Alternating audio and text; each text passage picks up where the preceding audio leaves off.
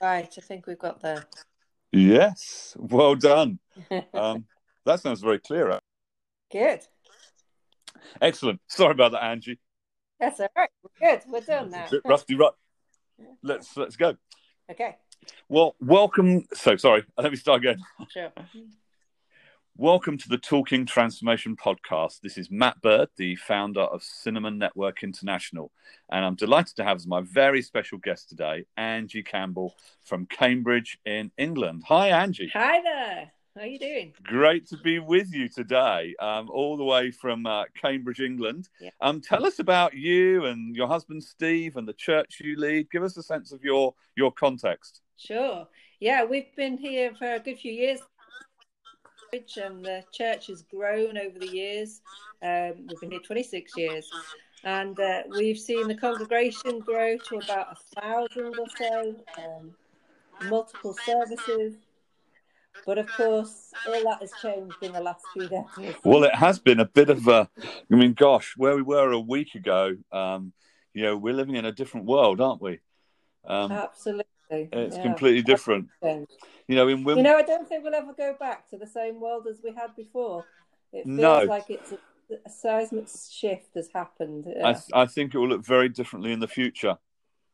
Mm-hmm. Mm-hmm. On our street here in Wimbledon, at the weekend, we made a leaflet inviting people and the community, if they wanted to create a community to kind of love our neighbours, care for our neighbours, and we put leaflets through 66 households, and over 37 people now have joined a community support group, if you like, to support one another through the coronavirus, as it impacts our communities. And you did something even on a much larger scale, I understand, at the weekend. What happened for you, Angie? Well, it's the same idea. I think people trust their neighbours, don't they? They trust the people within their community.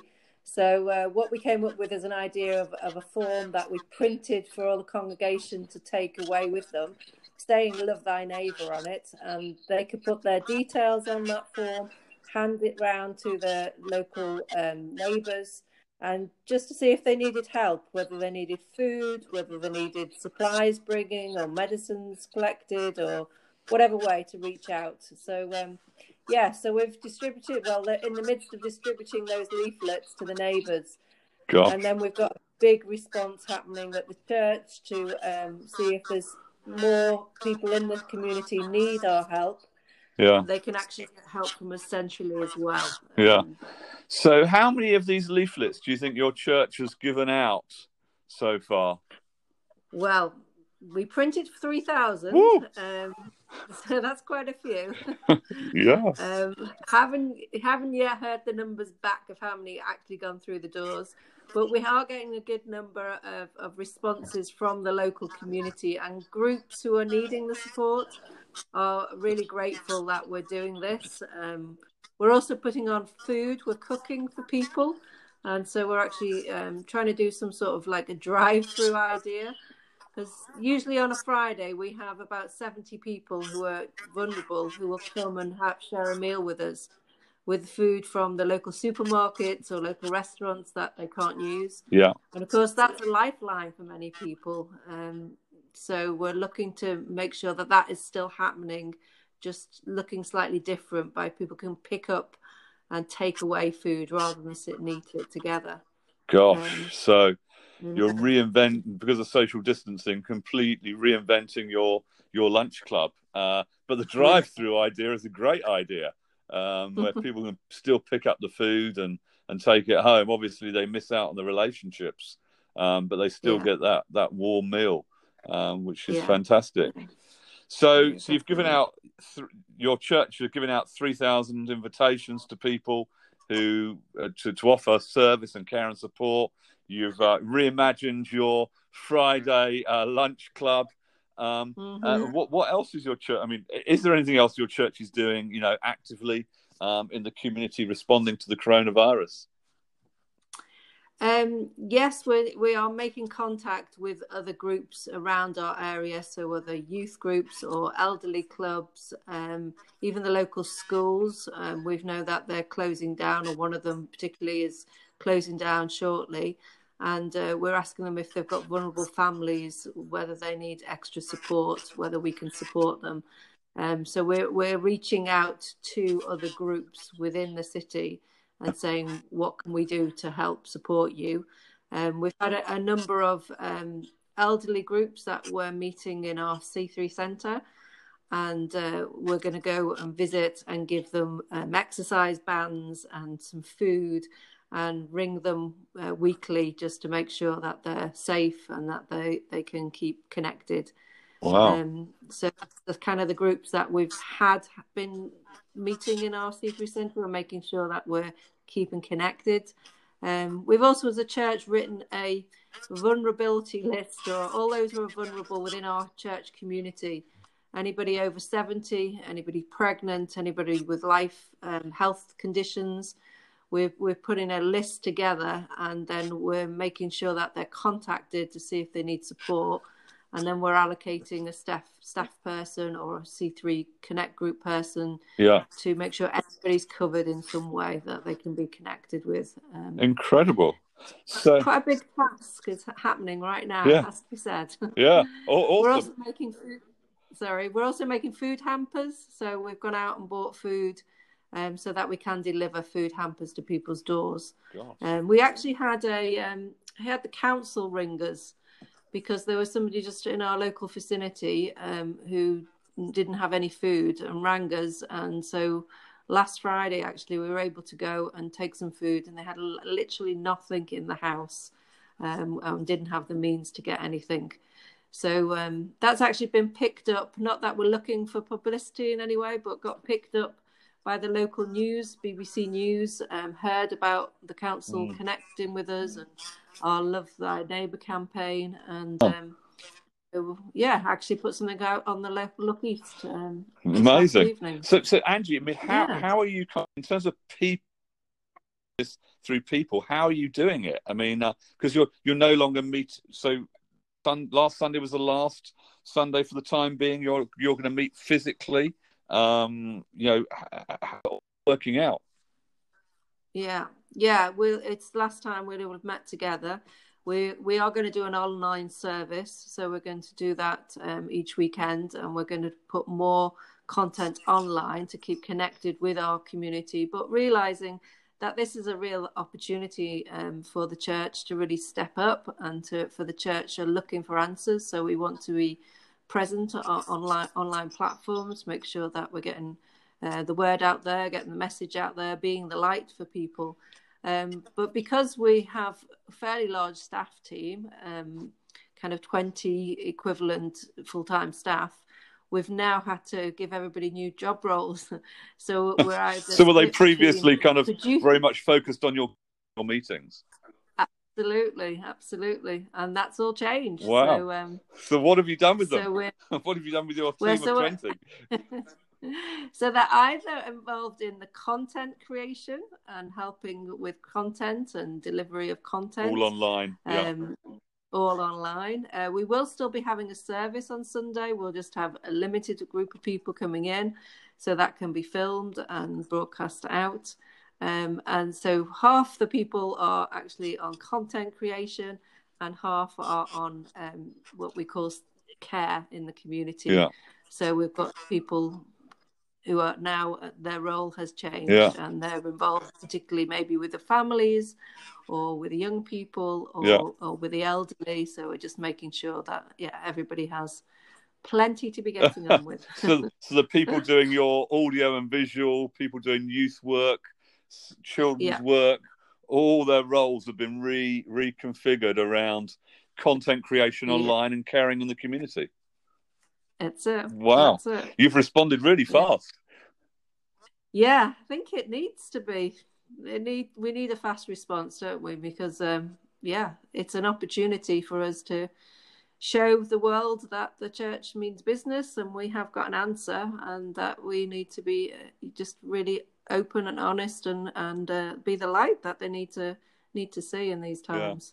And it's really difficult, Angie. The government are saying kind of lockdown, but at the same time, we need to reach out to people who might be isolated or vulnerable.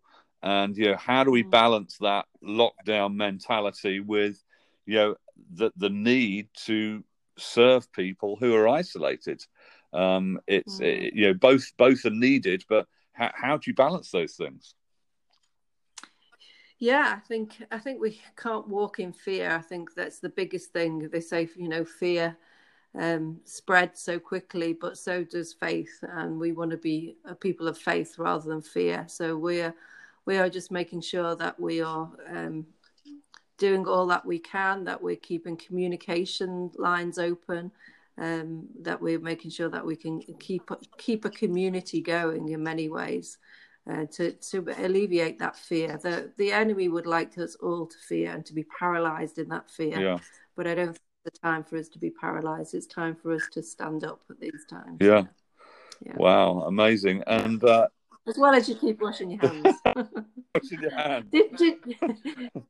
Did you realise that it's the same length as saying happy birthday, singing that twice, is the same length of time you could say the Lord's Prayer? Okay. So we've gone to washing your hands, saying the Lord's Prayer every day is the way that we're trying to encourage people to just keep God focused. Yeah, well, maybe we can persuade our Prime Minister and government that instead of encouraging people to sing happy birthday twice while they wash their hands, perhaps we could all say the Lord's Prayer.